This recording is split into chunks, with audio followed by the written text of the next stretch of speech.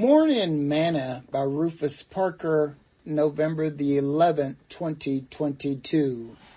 The ultimate measure of a man. Wherefore, at that time, certain Chaldeans came near and accused the Jews. They spake and said to the king Nebuchadnezzar, O king, live forever. Thou, O king, hast made a decree that every man that shall hear the sound of the cornet, the flute, the harp, the sackbut, the psaltery, and the dulcimer, and all kinds of music shall fall down and worship the golden image. And whoso falleth not down and worship, that he should be cast into the midst of the burning fiery furnace. There are certain Jews who thou hast set over the affairs of the province of Babylon, Shadrach, Meshach, and Abednego. These men, O king, have not regarded thee. They serve not thy gods, nor worship the golden image which thou hast set up. Then Nebuchadnezzar, in his rage and fury, commanded to bring Shadrach, Meshach, and Abednego. Then they brought these men before the king. And Nebuchadnezzar spake and said unto them, Is it true, O Shadrach, Meshach, and Abednego? Do you not serve my gods, nor worship the golden image which I have set up? Now if you be ready, that at what time you hear the sound of the cornet, the flute, the harp, the sackbut, the psaltery, and dulcimer, and all kinds of music, you fall down and worship the image which I have made. Well, but if you worship not, you shall be cast the same hour into the midst of the burning fiery furnace. And who is that God that shall deliver you out of my hands? Shadrach, Meshach, and Abednego answered and said to the king, O Nebuchadnezzar, we are not careful to answer thee in this matter. If it be so, our God whom we serve is able to deliver us from the burning fiery furnace.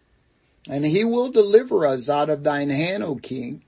But if not, be it known unto thee, O king, that we will not serve thy gods, nor worship the golden image which thou hast set up. Daniel chapter 3, verses 18 through verse 8 through verse 18. Today's morsel.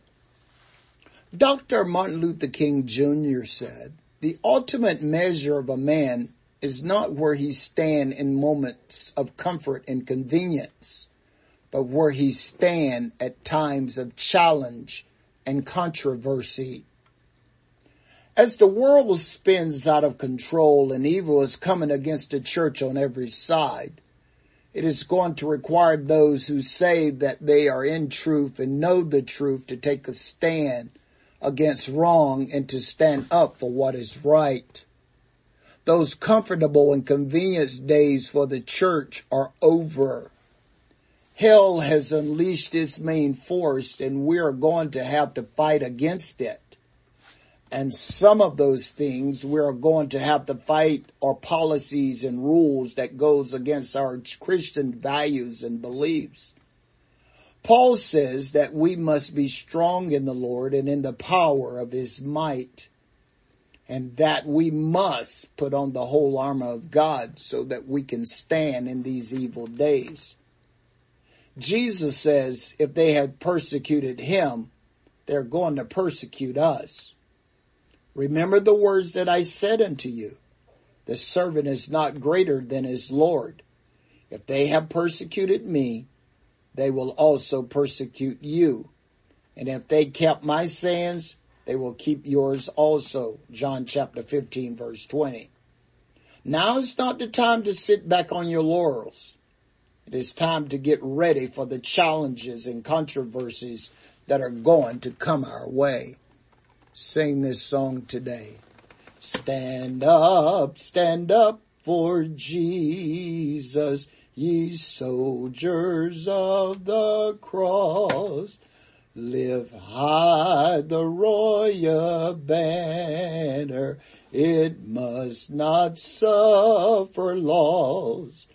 From victory to victory, his army shall he lead, till every foe is vanquished, and Christ is Lord indeed.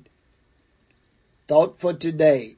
Stand fast, therefore, in the liberty wherein Christ hath made us free, and be not entangled again with the yokes of bondage. Galatians chapter 5, verse 1.